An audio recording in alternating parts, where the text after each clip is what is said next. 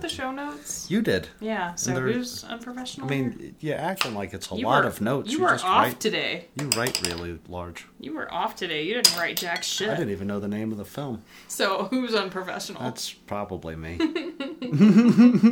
I was like, what did we watch? I know I enjoyed it, but I can't remember for the life of me. If it's any consolation, I couldn't remember if it was called Rattlesnake or Snake Bite.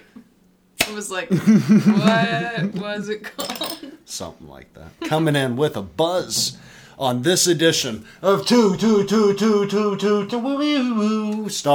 Tuesdays. That one had a flare. Welcome to the Nightmare Box, presenting 2 Star Tuesdays. My name is Brett Bloom. I'm sitting across from the beautiful, the effervescent, the venomous Kristen Pennington. And we're here today to talk about 2019's Rattlesnake. See, I wrote the year down for you this time. Thank you. And then I put my pen over it, and that could have just been, a segue that sounded professional, but fuck me and my dream. So where are we going to start? New format, Kristen Pennington. Well, we still do the usual opener. So, Rotten Tomatoes critic score is 28%. Okay. Audience score is 14%. IMDb is 4.6, and I feel like we can probably both agree these are kind of harsh numbers. I would almost give it a straight 70%. I'd probably go 60, maybe. But like somewhere up in that higher echelon, definitely on the better side of 50. Like definitely at least a 5. Yeah, if it was on a grade scale, I would not F this film. It would be, this is my D. I would watch it again if it came on. I didn't mind it. Yeah, like I say a solid 60% is probably where I'd land. But, director and writer, the same person. Ooh. Zach Hilditch, I guess is how you pronounce it. Did he do anything we know? No, he hadn't worked on anything that I'd recognized. Yeah. The production company, I literally couldn't figure out if they had worked on anything that we knew because it's called Campfire. Yeah. And on the Wikipedia page, when you try to click on the name of the production company, it takes you to the Wikipedia page about campfires. So, if you want to learn about, how to build a campfire when you're camping, you can try to research this production company. Yeah, because it didn't pull up anything for me, and I was like, well, there's that. I couldn't find it on the IMDb, so, Because of the name Campfire Productions, I didn't realize until about halfway through this movie that we were in Texas. I thought we were in the rattlesnake. We live here in Montana. The rattlesnake is a whole situation up here in Missoula. And I was like, is this Montana? Did they shoot this in the Bitterroot? What is going on? Filmed in New Mexico. But filmed in New Mexico. The location of the movie is Texas. But yeah, filmed in New Mexico. When they start showing those big open skies, it's hard to tell. It's when they're like, oh, it's a desert. That's why rattlesnakes exist there.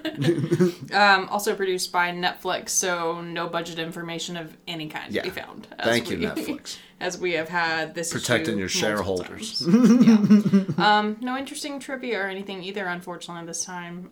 This little baby film didn't get a lot of attention, I guess.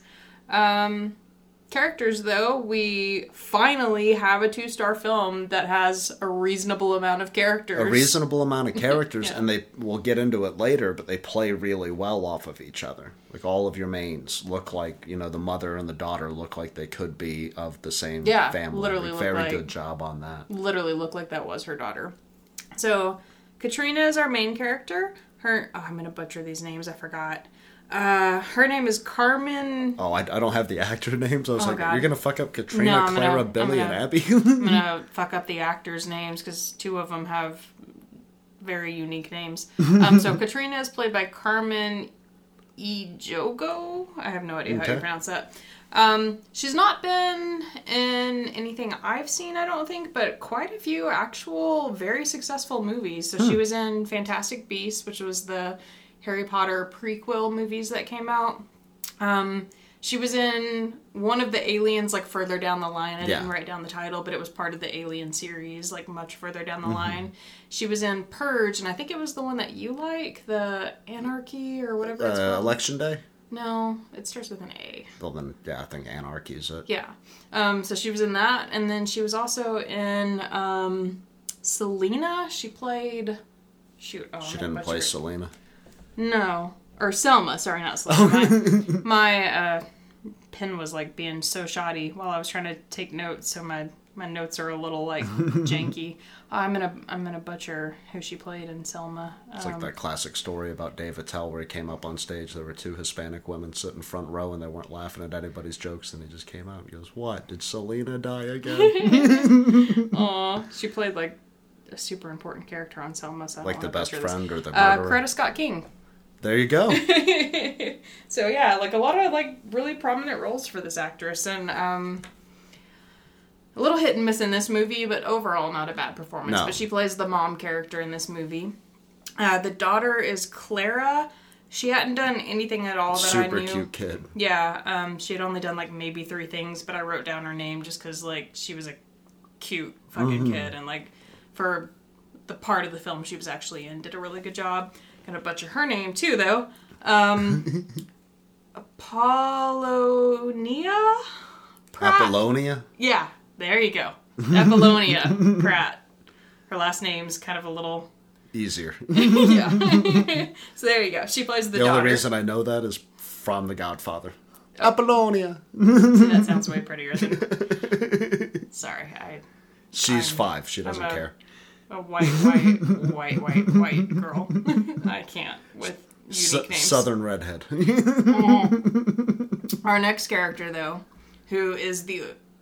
I hate to label him as a victim because he's a bit of a dickhead, but he is the quote-unquote the ultimate victim. Yeah. Don't beat your girlfriend, but he gets his in the end. Billy is played by Theo Rossi, who is in Sons of Anarchy. Goddamn right. I have no idea who he plays, but Brett knows Sons of Anarchy. He played, and I wish you would have written it down because I forgot who he played. He played Juice.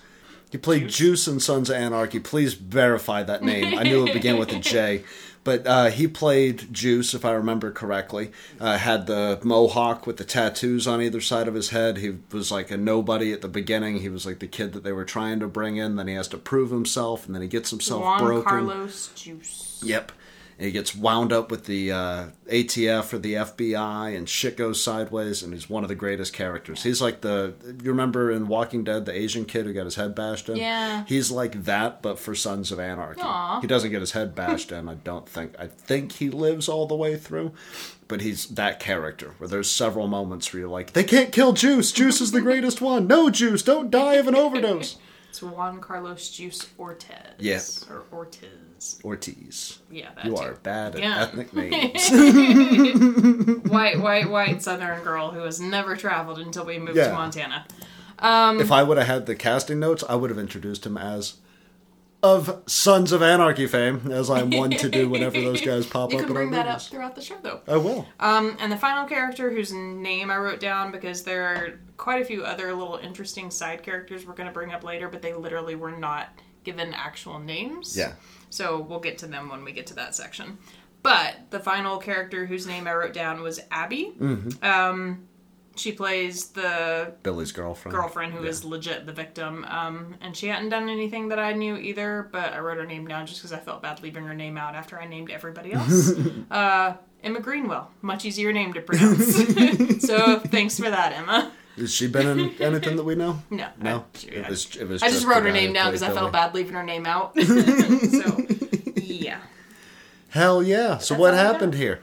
We've got a... are we using this as the thing, or do you want to do a plot? Go for the plot. No, you do the plot. Okay. I did the other shit. Well, I can bleed it into what I wanted to add, which is instead of doing like a proper plot summary, unless like we really need one, as we were watching this, I was realizing the importance of the 2-sentence pitch, which if you watch a lot of Netflix, that thing that pops up in the side is trying to sell you on the story. But when you have the story, like I have manuscripts, if I complete one and I want to sell it, I need to have like the 2-sentence pitch. I need to be like, somebody to buy that shit. yeah, this is Sons of Anarchy meets Breaking Bad, and this is what happens in 2 sentences. You have to be able to, cover your ass in 2 sentences. And I realized as we were starting the film, that pitch works the same way with the audience. So this movie sold us on, quote, after a mysterious woman saves her daughter from a deadly snake bite, a single mother must repay the debt by killing a stranger before sundown. And I thought that was a very effective pitch. Yeah. It was literally the reason we picked the movie. completely encompasses the plot. We don't need to explain anything to you past that. And this is your, if you don't want to hear any more, come back, go watch the film, come back and listen to us, because I'm going to spoil the shit out of it. But there's your 2-sentence pitch. Yeah, and a lot of the time when we're picking the 2 stars, we'll, first of all, just kind of scroll through what's on Netflix, and then we'll check the rating to make sure it qualifies. And then in the past, we've usually gone and watched the trailer and see like which one we think looks the like least lame. And with this one, it was like the description. Like we didn't even watch a trailer for it. The description, I was like, yeah, that's super interesting. Let's do that. So ready to dive in. Yeah, and I mean it does prove that having. I think with trailers and pitches both probably it's probably the same thing. You've got 3 minutes to cover an hour 50 or whatever, so you got to make the most solid 3 minutes. And if I've got a manuscript and an agent, then I've really got to. This is the plot. And I think with trailers and pitches both, people kind of embellish what the work really is. Like you always pick the highlights on purpose, but it's effective to get people to like come sit down and like either listen or watch for a little while. So I mean, it could make or break your work. One of like the things blurb on the back of a book. Exactly. Like, that's the first thing you read, and if you don't like it, you don't buy it. One of the things that we've talked about constantly is Hereditary. Is the trailer only covers like the first 10 minutes of the film, so they suck you in initially with the trailer and then initially with the first 10 minutes. So it's almost like a double pitch, and then everything past that first 10 minutes is you have no fucking idea what's coming down the pike. You know? Yeah, and it's probably the most important selling point of your work, so it's definitely something worth spending time on. Goddamn right. I didn't make a trailer for Happy Birthday. I made a trailer for the dolls, and when we did the dolls, though, and like, I honestly kind of feel like even the trailer for the dolls is probably better than the movie The Dolls. Like, I go back and watch it, and I'm like, that looks scary as shit. We nailed the concept. But we were being reined in. There will be a Dolls remake, okay? Eventually. We will do the original Dolls. So, have you ever... Because, there's a blurb or something on your book, right? The Madman Diaries? There's some it's not from anybody but me. It's just a quote from the novel. Yeah, I know, but I mean, like... Or from the collection. There is... Do you have it handy? Yeah. Let's sample this shit. Sample this shit. Is it on the back of it? Yep. Okay, yeah. It's the Madman Diaries. It's from one of the quotes. I believe it might actually be from the Dolls. It might be from Ashes to Ashes. But the most terrifying things happen in an instant, and the true horror is how permanent those moments can be. That's also the quote on our Instagram page. I snatched that. So, like, what was your, like, motivation for picking that? Because, I mean, like I said, it is super important to, like, kind of lure people in. Well, because I wrote it, and then I was looking for the through line, and it was written at a point where I was having a nervous breakdown. And so I wanted that to stick. If nothing else, these are individual stories about traumatic moments and nothing else. I'm not giving you what happened after the traumatic moment, what came before it. Simply, these are the moments of trauma. Not for me personally.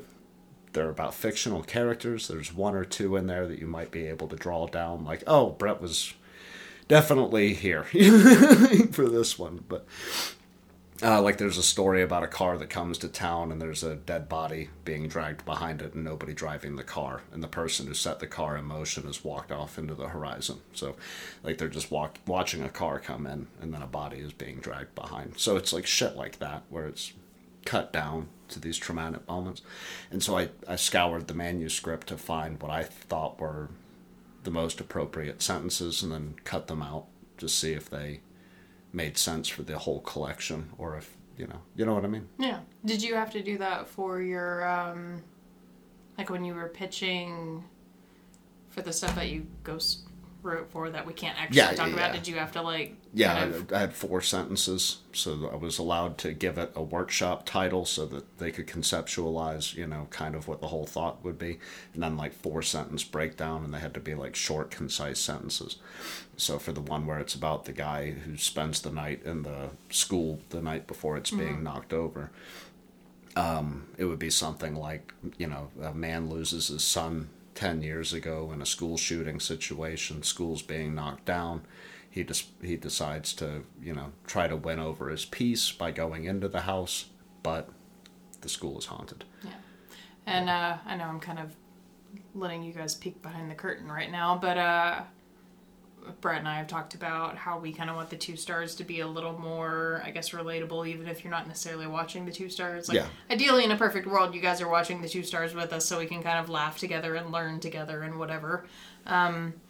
But we kind of wanted to start doing the topic so we could kind of make these conversations that are relatable, even if you haven't watched the movie. Yeah. So I don't know why I'm explaining it to you guys. Well, we're pulling like the major themes so that we're not just sitting here listing shit for just this film and not diving beyond it, because the whole purpose of these things were to learn something from these films, because if they could make it on Netflix, you can make it on Netflix.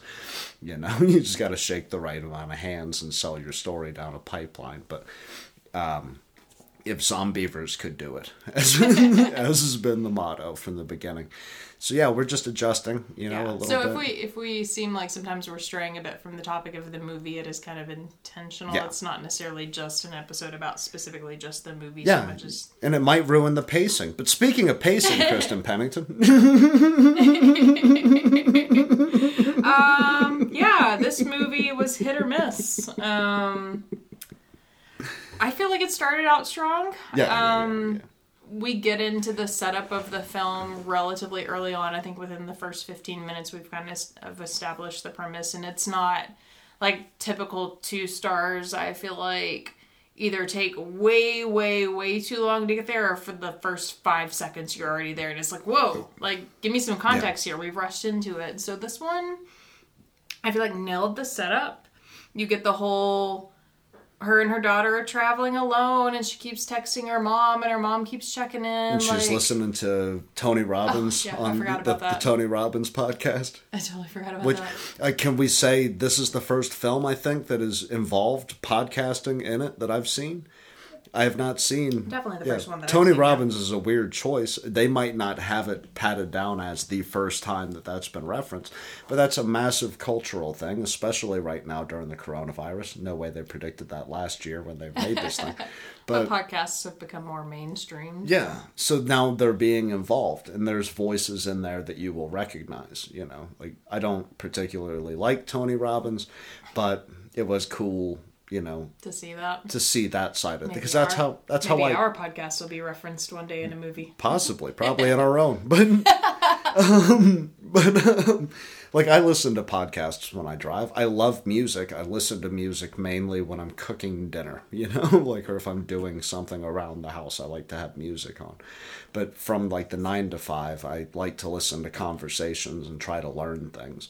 So it was really cool to be able to see the podcasts in the films. Yeah. Take in your cultural elements, if you will. There you go. Back to pacing, though. Okay. So I liked that, because she's listening to the podcast as she's driving, and we get that kind of initial setup of, like, she's tired and she's traveling, and she takes the detour as he's basically telling her bad situations are going to come into your life, and how you confront them, determines things. But she takes the detour. And, of course, that seemed a little cliche, simultaneously somehow loses cell signal and blows a tire at the same time. Yeah. So, like, that part, I was like, That was a bit rushed. Bit much. She should have lost her cell signal, like, 5 minutes before, and then they're still driving. She's trying to hold it together, and then pop tire. Yawning because she's tired because the podcast is cut out because maybe she forgot to download it or whatever. Or just because she's listening to Tony Robbins. Yeah, that too. But, tire goes out. Mom is trying to change the tire. A little girl is trying to entertain herself. Snake bites her, and like there's all these logical like boom boom boom we've set up this problem, and then cool little like setup with this trailer appearing out of nowhere, blaring music. Can we pause before we get to that, which is that's important in writing, no matter what you're doing, is you need to establish that this character lives inside of a world before you have your inciting incident. Mm-hmm. You can't just toss somebody into a situation on, page 1, chapter 1. What I like about my Cormac McCarthy novels, which he's a shit example of what I'm trying to explain here, because it takes him 100 fucking pages to establish part 1, and then he uses the other 200 to go through B and C. But you need to establish that this character lives in a world that is real. So you spend enough time with these people, you see their relationship as a mother and a daughter, you see the world that they're in and that there's stress right there at home, and then boom, you're hit with the inciting incident for the rest of the film. So don't just rush in, guns a-blazing. But you can, you can do the Saw thing, where you start in the action and then work your way backwards for a second. Yeah. But even that is just establishing the world that you're within. So establish that world. So that when a trailer magically appears out of nowhere, I'm not going, what the fuck? That wasn't there a minute ago. I did like that. Because you trust that character and she's confused. Yeah, like she immediately is like, what? Because the trailer is like blasting music, and it's like, I definitely would have noticed that. Like, if that had been there. Yeah. Alcoholic single mother fucking listening to Fleetwood Mac. Living in the prairie. But we go into the trailer and she's like sobbing, like begging, please help. My kid's been bit by a snake. Like, we don't have cell phone service. The tire is blown. Like, she's gonna die. And this weird fucking lady takes her kid, which I don't know. I would have been chill with going back out to the car. But she's like, yeah, we'll discuss payment later. You better get that tire changed. The nearest hospital is so far away. And so she goes outside and she's changing the tire, and she comes back in and the woman's gone. Note to people that don't know how to change tires. Instead of pulling, put it a place where you can kick it down. It's a lot easier when you do that. But she comes back in, the woman's gone, her kid is completely healed, and the wound is gone. And the last thing this lady said to her is literally, we'll talk about payment later. Mm-hmm. Creepy setup. And a lot of tension that comes in when we're given this guardian angel character, the black guy who'd been stabbed, like this ghost that comes through, and he's like, well, would you like to see, almost like the ghost of Christmas Past, would you like to see what would have happened if we did not intervene? And she's then blue, and her veins are like inflamed. Yeah. And not kick-ass. I don't know if it's special effects or if it was makeup or like how they pulled editing. That shot. I don't know how they pulled it off, but it looked pretty cool. I was for it. And if it was actual makeup on that little girl, pro move on her part, being all chill, like, I look dead. She's just laying there like, mommy. No, I you've written down that it struggles to find a rhythm throughout, but I liked the rhythm. There was a point where I was like, that's 2 minutes too long, that's 3 minutes too long. But overall, like, I think it presented itself as a drama while still being a horror film. Like, kind of like a thriller. It's not going to jump out and snatch you, but it did linger at points. My problem with it is it takes too long for Katrina to make the decision on who she's going to go after, and that's like true. Too long to act on it. Like, and I feel like if there had been more emphasis on her internal struggle, I would have bought this more. Like, we have a moment where she thinks she's going to kill the old guy in the hospital, and she goes into the bathroom and she's like freaking out and like trying to like calm herself back down. That was a pro move. Yeah, and that moment, and then she comes back outside and sees the old man has immediately died afterward, and she's lost her opportunity, and like the whole family is grieving, and like you can see on her face she's like upset with herself for not having killed him. And the little kid on the bicycle. Yeah, but gets his fucking head beat in. That's the characters, though. We'll get to that. Okay. I'm not reading ahead here, love. I'm just saying, like, she misses all of these opportunities. That kid was a ghost, though. That kid wasn't real. Yeah, but she gets to see him die. Like, she thinks about running him over with the car. You know? Yeah. Like, this kid was an asshole. I could just take his ass out right now. But, like, in the hospital scene, you can see, like, she's visibly upset with herself that she didn't kill the old man while the rest of the family is grieving that the old man is dead. Yeah. And, like, I was okay with that portion because it was, like, you could kind of see her struggling, trying to work up the courage, and then she can't do it. She goes into the bathroom, she freaks out, and then she's pissed that she didn't do it. Yeah. The whole sequence leading up... Brilliant inner conflict. Yeah. But the whole sequence leading up to her finding Billy specifically, and the way that worked out, that she finally did follow through, took so much time, and there wasn't enough tension for her. Like, I feel like I would have been okay with the struggle of trying to justify it if she had been more visibly upset and distraught and, like, conflicted. Well, my problem is, outside of it's a pretty shot, I don't know why we wound up in the desert when she could have just came out, blasted that dude in the back of the head. You cut out at like an hour 20. And I feel like she's revenged the women in the film by killing this abusive cunt. And I feel like the whole taking him to the desert sequence is supposed to represent, like, her struggling with it, because she's like, to do just it do or this, not just to do it. and like trying to, like, internally get there whether or not she's going to do it herself. And she doesn't actually kill him until he's pretty much on his deathbed anyway. Yeah. So he's definitely going to die. She could have done it a little bit more mercifully, but Mercy kills him at the end is kind of basically how it amounts to, after he attacks her first. And I feel like that was maybe their attempt to build tension of her struggling with the decision. It wasn't executed well enough. It should have been on the front end.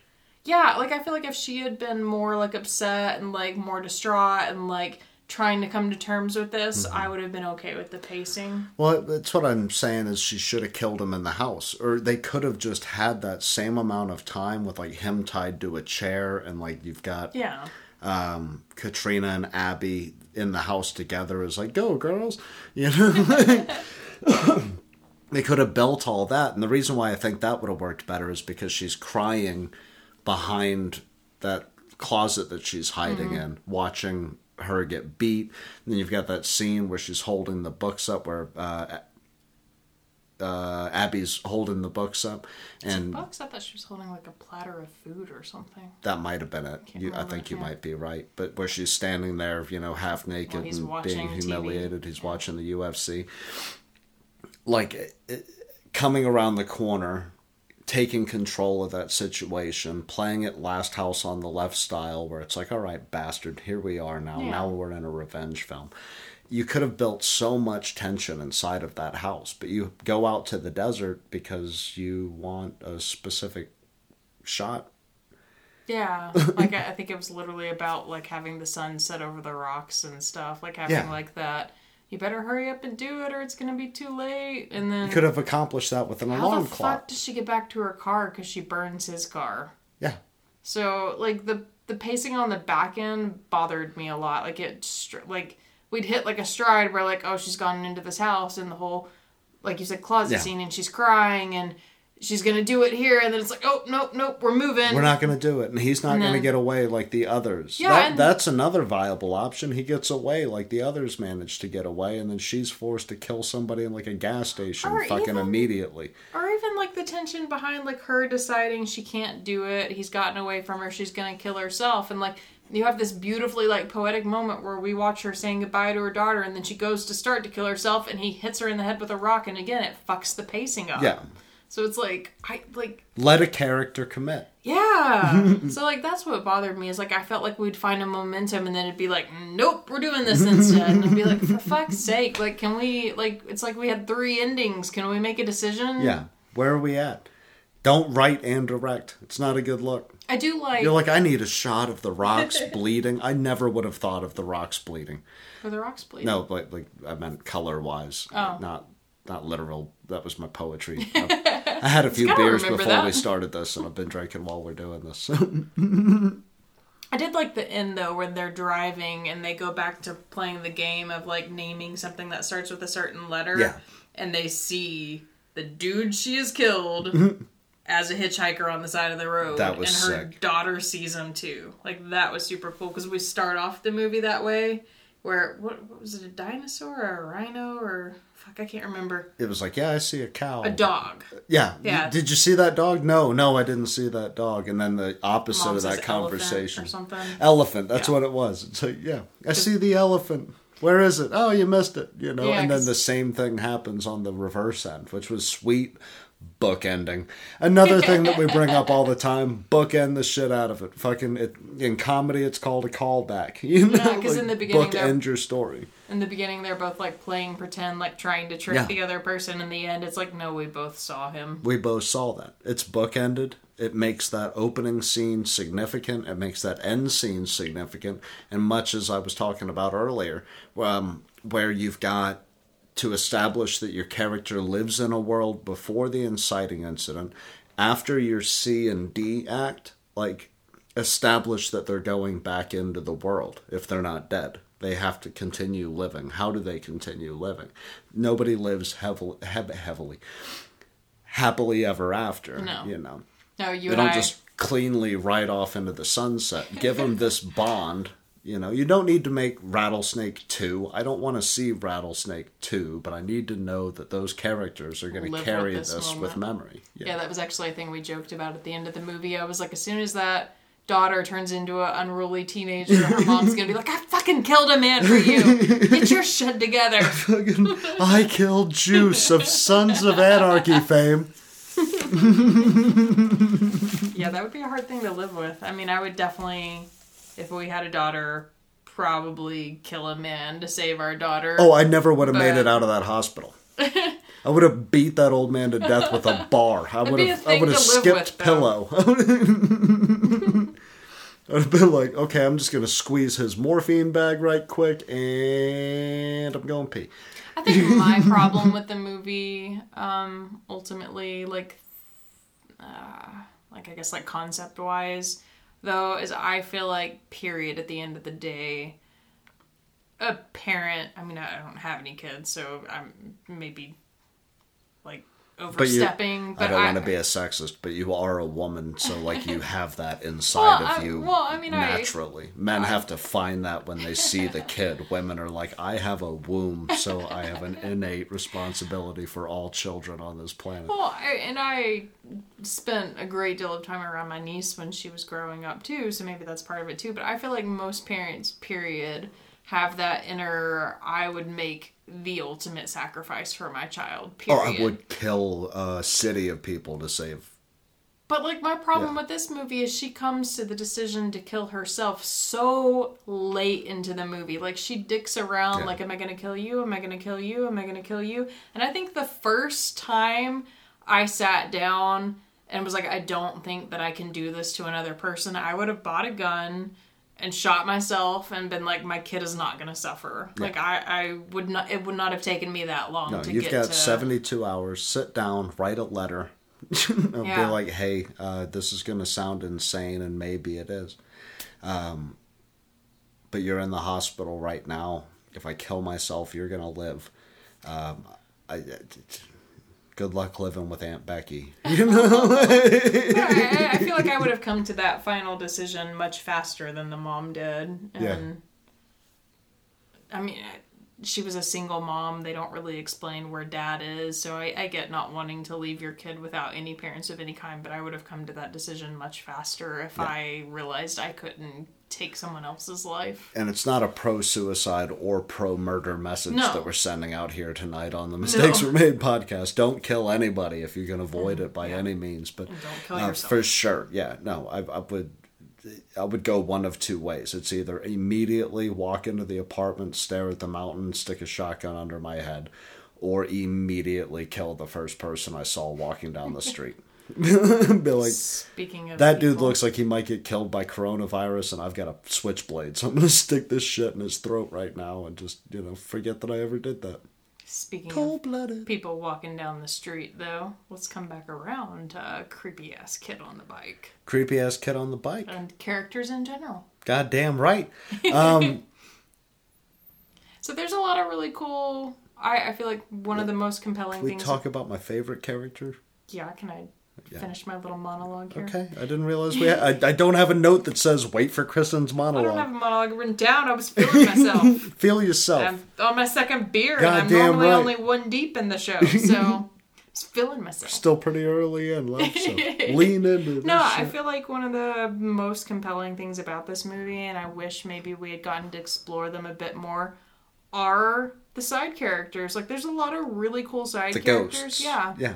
And you get kind of a really traumatizing peek at how each of them died. Like, she sees them as just average people out in the world, and then suddenly visually watches how they died in front of her eyes. Yeah. So it's really fucking kind of traumatic. Yeah, it's like the Sixth Sense happening over and over again. Yeah. And that dude's talking and like he's the voice of authority, and then he stands up and he just starts bleeding out of his chest cavity, and you're like, holy fuck. The lawyer, yeah. Or the truck driver who just like chases her down. Eye. Yeah.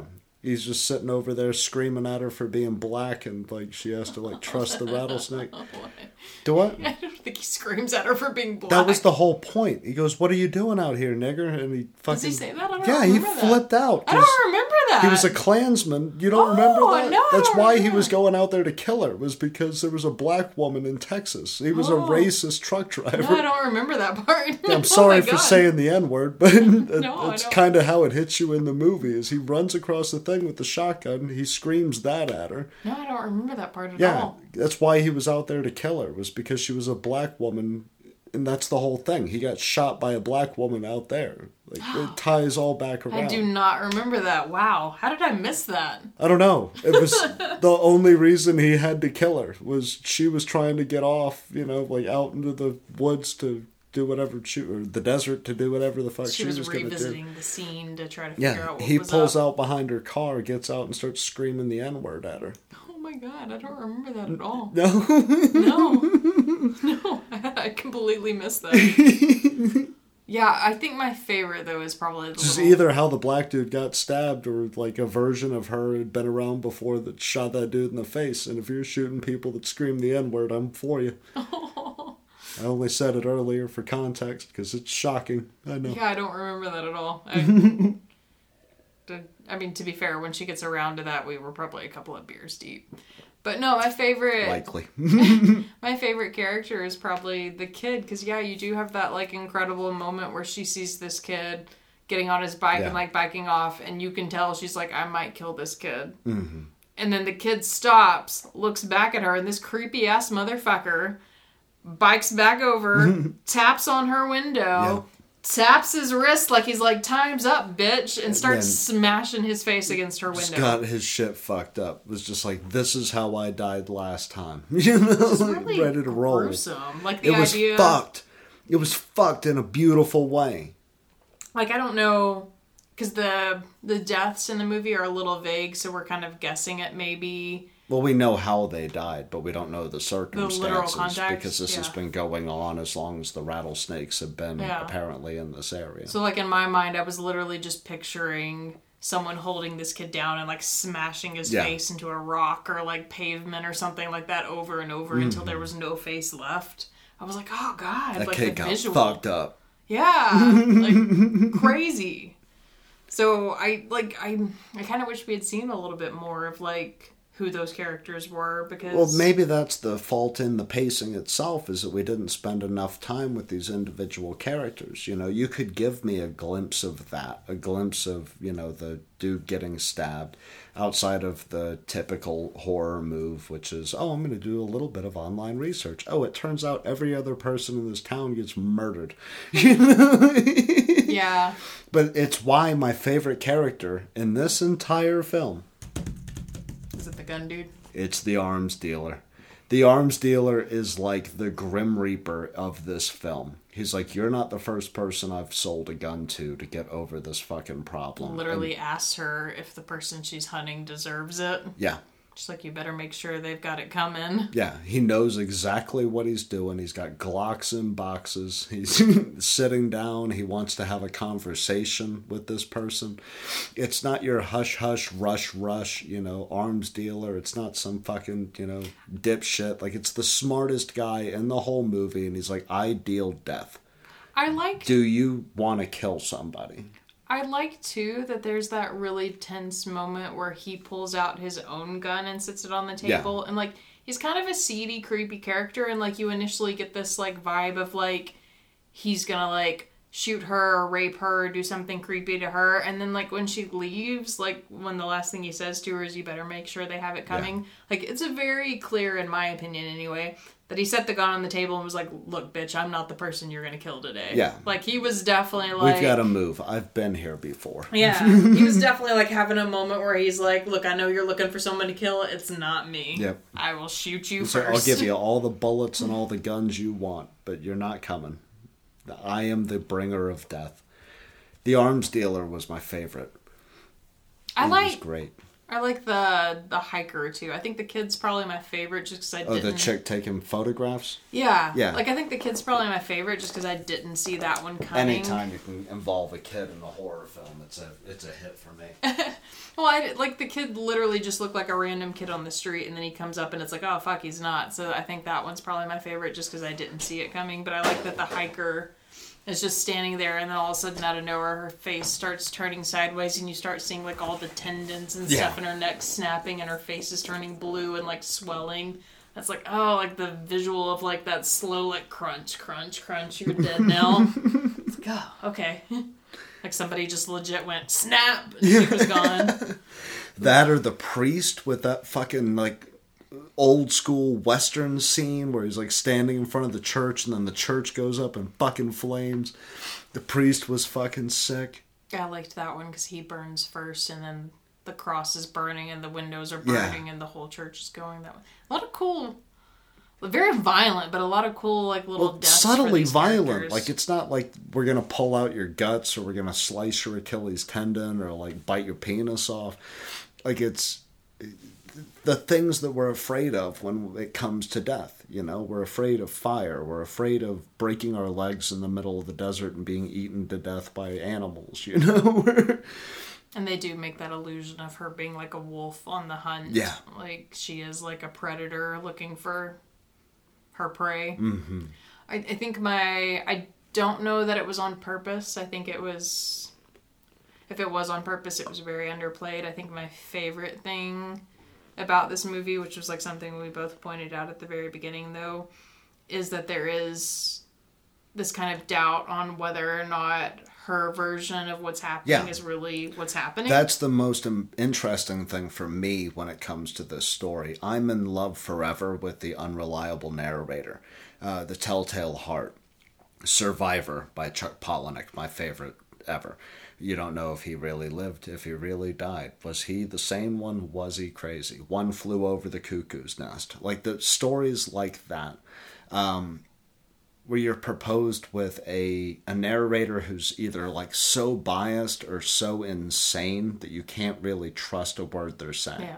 Can everybody hear the heart under the floorboards? Or is it just the narrator in the Telltale Heart? Just you. Yeah. Is it just your guilt rising back up? So in this film, we're dealt with a stressed out single mother who's on a cross-country trip. Not slept in a minute. Hasn't slept in days. Her daughter's in the hospital after being bit by this rattlesnake. Is she actually being contacted by people who, or ghosts who want her to take a life? Or is she having a nervous breakdown and is thinking that we might need to take a life? In films that we've talked about on here, a good example would be Nightmare on Elm Street. Is Nancy a reliable narrator? Or is Nancy keeping herself awake? Yeah. And I feel like if I was going to make any change to this movie, like, the pacing definitely needs a little work. I don't dislike the story, but I think if I was going to make any serious suggestions to be like, hey, how can we change this to, like, kind of make it a little more compelling, it would be that. Like, we establish literally at the very beginning of the movie that she's been driving this long drive, she's tired, she's not slept. We get to the hospital after her daughter has been bitten and miraculously no longer has a wound, and the doctor is like, when was the last time you slept? Yeah, why did you bring your daughter here? Yeah, and the doctor's immediately like, what's going on? When was the last time you slept? That's a long drive. Maybe you should get a hotel for the night. And, like, she says that's what she's going to do, and then spends the whole rest of the night, the next day, the next night, like, trying to figure out the situation, the 72 hours or whatever she's been given. She's awake the entire time. She never rests. She never changes clothes. She never showers. She never does anything. Like, she's literally just on this mission. Go. For the entire time. And I have driven to... Montana. Yeah, I've driven to Montana. From Tennessee. No, I've driven to work on a movie whenever I was still living in Tennessee, in Kentucky, worked a full day on set, and then tried to drive back home that same night and was like so like ridiculously exhausted by the time I got home. I almost fell asleep driving a couple of times. So at that point, this character is definitely exhausted, delirious, like not thinking clearly. And I was working the flight line at Yokota Air Base in Japan back when I was in the Air Force. We were up for like 32 hours, me and Rodriguez, because they just forgot to pull us off shift in the middle of an exercise. And I remember vividly, we were awake on cigarettes and chewing tobacco. So I had a lip in, a cigarette in my hand, and a Red Bull in my other hand. No. And that was how we were staying awake. It was every 5 minutes we pulled over and switched drivers so we could catch micro naps in the passenger seat. And I remember going down the flight line and thinking that I'd seen a guy in an electric wheelchair roll across the flight line. And I vividly remember seeing that. And I freaked out and I jerked the wheel and almost drove us into a plane, thinking that somebody in a wheelchair was trying to blow up one of the C-130s.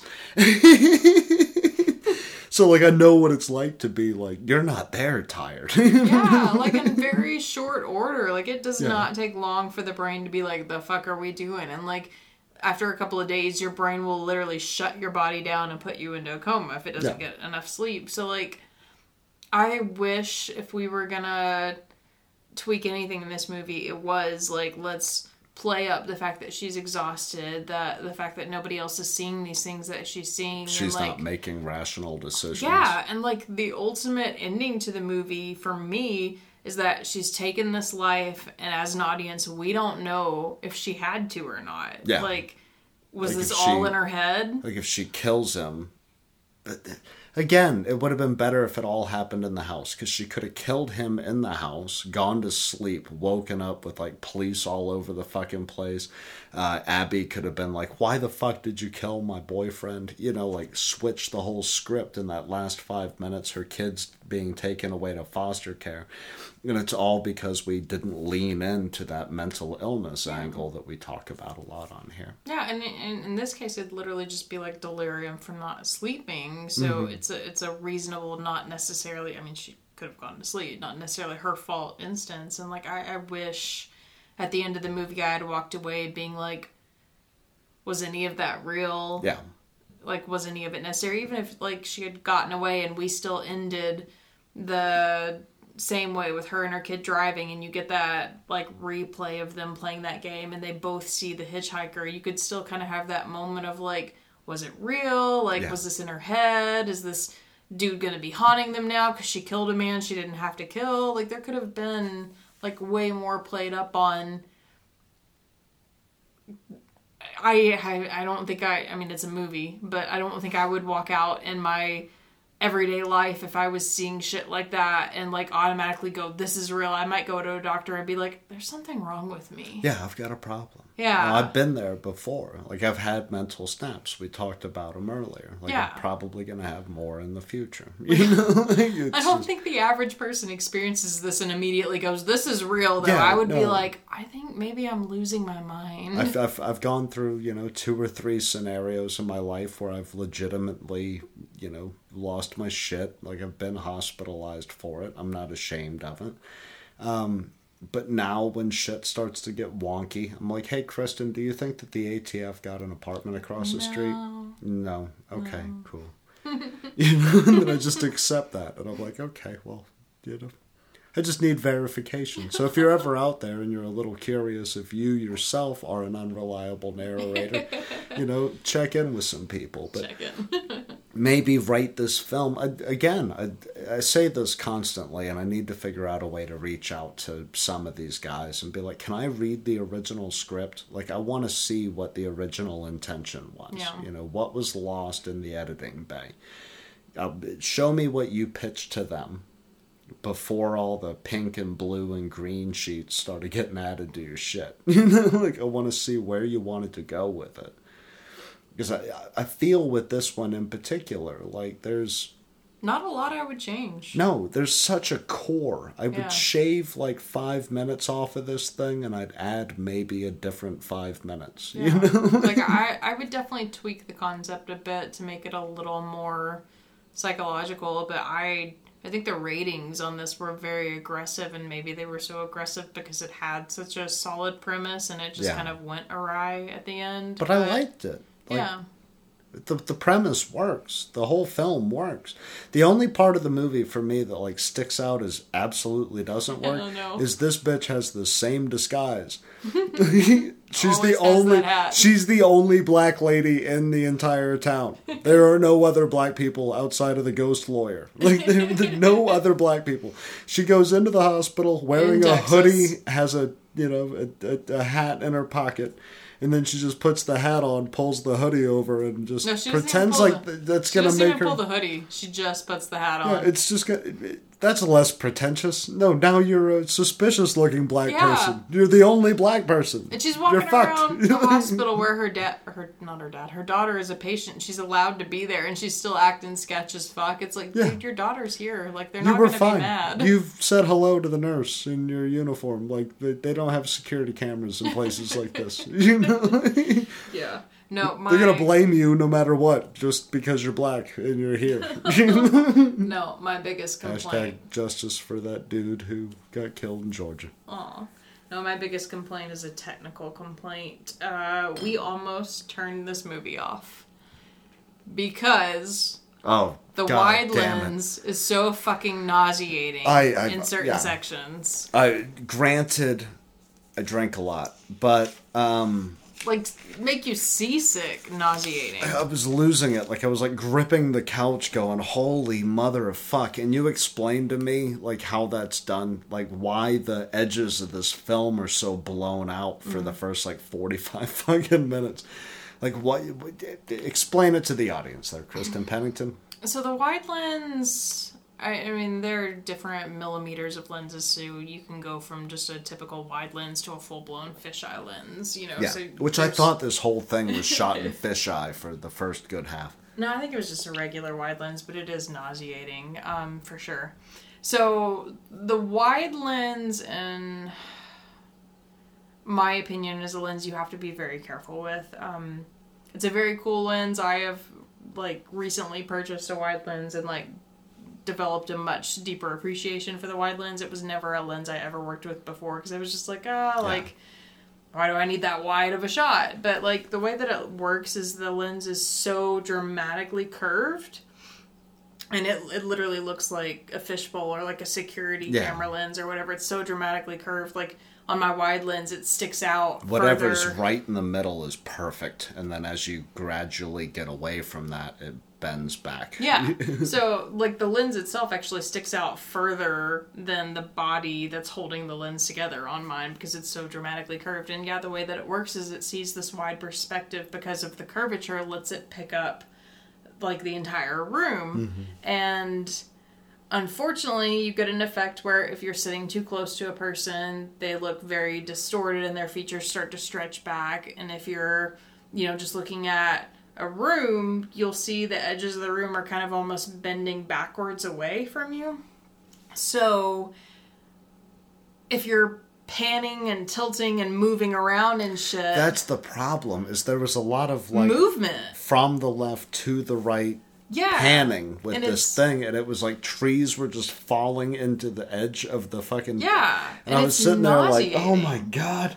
I'm having a panic attack. Like, whenever you're using a wide lens, if it's a stationary shot or if you're strictly, depending on the setting, moving forward or backwards, which you're still going to have that distortion of things kind of bending around you. But if it's just a plain hallway and you're just moving forwards, it's a little less obvious. But like, with this, we use it for still shots quite a bit. Yeah, I don't really ever use my wide lens if I'm moving around. Like, it's mostly just still shots. And with that, the bending at the edge of the frame isn't quite as noticeable. And like with this, it was a lot of wide shots in like the hospital and in the desert when she went back to revisit the scene. The desert was the worst. Yeah, and you could see cacti just falling into each other, and I was like, am I on acid? What is going on? And and it's not a natural perspective for the human eye. So like whenever you see like everything that's moving past the edge of the frame slowly rippling away, like it's wrapping around the edge of the movie. Like, it is kind of nauseating. Like, I would not have leaned into the wide lens as heavily as they did, because you could put even a 50, for instance.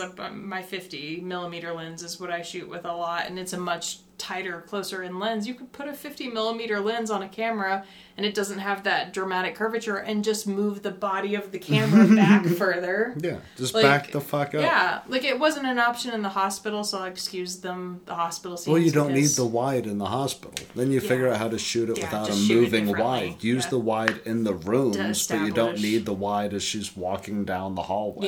Yeah, definitely not. But, like, in the desert, there's no fucking excuse to have a moving wide. Like, literally just put a closer lens on, move the camera backwards away from her, and then you can pan and tilt and zoom and all that shit with her. Or not zoom, probably don't zoom. I never zoom. But, like, move the fucking body of the camera around, and there's not going to be that warped edge. So it, like, bad. It hurt me. I felt like I was falling off a cliff for like the first 15 for sure. Like, and it then, gets like, the better. a lot better. But it was like for the first maybe 40 minutes, it was like, do they only have a wide lens? Are they shooting this entire thing through a wide lens? Like we're not going to get any distance at all? Legit almost paused the movie. Or no, we did pause the movie and, like, we almost turned it off. It was like, are we going to be okay? Like, do we need to turn this off? Like, like, we had just eaten dinner, too, to be fair, but I was like, I'm feeling a little nauseous. I feel like I'm falling off a cliff. Yeah. It's like when you play Grand Theft Auto and you jump off a skyscraper and you get that little jolt in your stomach, like, right before you hit the ground. You're like, ooh, that was a little too close to actually falling, you know. I felt like I was falling to the right the entire time. And I've never watched a movie ever that's done that. Like, I don't know if it was... There's been, like, scenes. Like, there's a couple of scenes in The Godfather. Again, I'm going to bring that up. But when they go to Italy, like, a lot of that's done in a wide shot, but back in the 70s, like, you didn't have the kind of televisions we have. So it was not as noticeable, you know. So when they shot a wide panning, like, you didn't catch... It wasn't 3/4 of the screen is folding in on itself, you know. It was just, like, the last 2 inches. Yeah. So you and I feel like it must have been, like, a bit more of a dramatic wide lens. Like, mine's a 14 millimeter, I'm thinking. I can't remember offhand what the millimeter is for a fisheye lens, but I feel like whatever they were using had to be a bit closer in that range. Yeah. Because I don't think even my wide lens has that dramatic of a ripple. Like, I have used my wide lens, like, in motion before, like in Happy Birthday, when you're sitting on the couch and then it pans over and follows back into the bedroom. That was my wide lens, I think. But you're walking forward in that shot. You're not going left to right. Well, there is because the camera's facing you on the couch, and then there is a pan where it turns to go down the hallway, and it's just the one time, to be fair, so, you know, it wouldn't, I guess, be that nauseating. And it's got static in the background, so that might be balancing but, like, the shot. I don't feel like it was as noticeable in my shot that the edges were warped, so they must have, like I said, been using something closer to, like, a fisheye lens, because it's so obvious. Yeah, don't do that. Yeah. You dirty bastards. No, and don't do it as many times as you did. What's his name? Let's call him out directly, because he wrote and shot it, and then he picked that fucking camera. He was the director. I don't know who the cinematographer was. But, whoever owned that camera, Mr. Campfire? Zach Hilditch? Please come on our show. Zach, if you're listening to this and you're like, that wasn't my decision, you can send us an email at... Wait, you gotta close with the... We're gonna get there. Okay. nightmareboxproductions@gmail.com. But my favorite line for this entire film comes around the time of the little kid bashing his head into the passenger side window, which freaks out Katrina. Is that right? Mm-hmm. Did I call her something? Freaks out Katrina so hard she tries to run away and gets stuck in her seatbelt and falls back onto the asphalt and almost gets her head taken off. And it was a beautiful shot, you know, to give him that. That was a very Final Destination, you know. Like, she falls out and then the car misses her by, like, you know, a half a foot. Almost accidentally gets herself killed to save her herself kid. taken the fuck out. And the driver of the pickup that almost kills her screams out, "Fucking bath salts, man!" That was my line for this film. I loved it. I thought it was good. I stand by it. I think I would still give it, after this conversation, I might very well give it a 75%. Because my problem is wide-angle lenses, and I could probably shave 10 minutes off and add 10 minutes on that would have made this a fucking blockbuster just by being a little bit more patient. I'll bump it to a 65, but I feel like that's about as high as I can go just because for me... That's the best I can do. Yeah, the best I can do. For me, yeah, the pacing did kind of drag a bit, and I feel like to have such an interesting premise, it should have been taken a bit better care of, I guess. Yeah. So. But it's Campfire Films, and right now they're having enough trouble. So get out and support them. Go watch that fucking movie. I really enjoyed it. Kristen enjoyed it. Get something you can grab hold of because you're going to feel a little nauseated with the wide shots. But story-wise, I thought this was really well done. Needed a few more tweaks. Visually, very well done. Makeup artists, very well done. Acting-wise, they got juice of Sons of Anarchy fame. It's a thing we didn't touch on this, but just to, I guess, give quick props. Yeah, all of the like weird, creepy deaths, like very well done. Like I believably thought chick was having her neck snapped and kid was bashing his head in, and like the sudden bleeding of the dude getting stabbed. Like quick props to the makeup. Like holy mother of shit moments throughout this thing. Special effects department like nailed it. Yeah, if you want to learn something from a film you've not seen before, Rattlesnake is your fucking move. Rattlesnake 2019, not the Rattlesnake that is 30 minutes away from here. So, and if you got notes for us, if you want to tell us what you think about the new 2-star approach, you can send us an email at nightmareboxproductions@gmail.com or over at Facebook at facebook.com/nightmareboxproductions. Or if you just want to watch some stuff, you can go over to youtube.com/Kristen Pennington and you can watch everything that she's done. She's fantastic. She's brilliant. You should hire her. Mm-hmm. Or you can go on over to our YouTube at youtube.com/nightmareboxproductions. Or you can slip on over to the Instagram where Kristen's constantly putting up pictures at Nightmare Box Productions. Or the Twitter that is absolutely dead. I retweet the stuff. I try. I can go to Twitter for a week and then I'm like, I don't care. It's Twitter. At Nightmare Box Bro.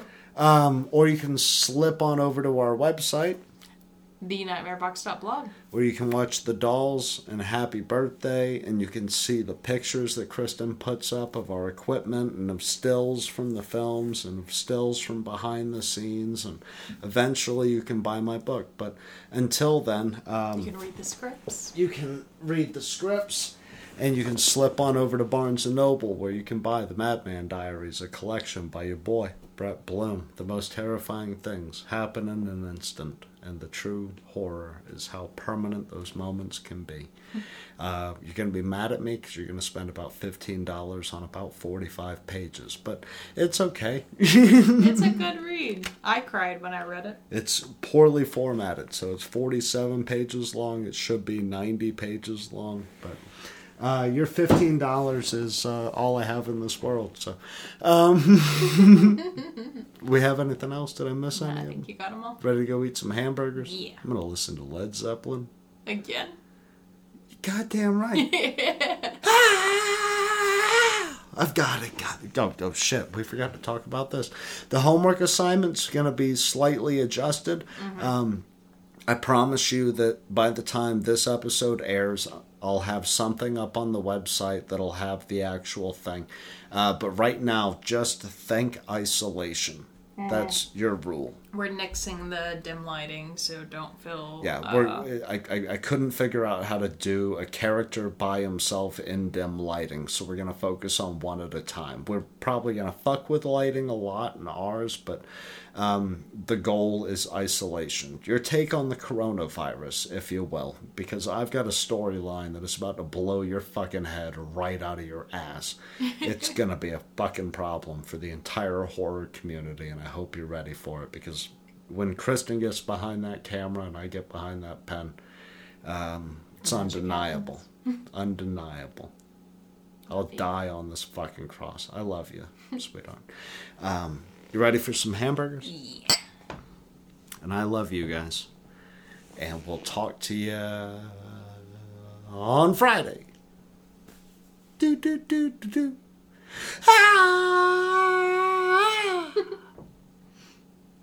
I tried to remember the lines to the Immigrant Song and I couldn't. Come from the land of the ice and snow. I have no idea.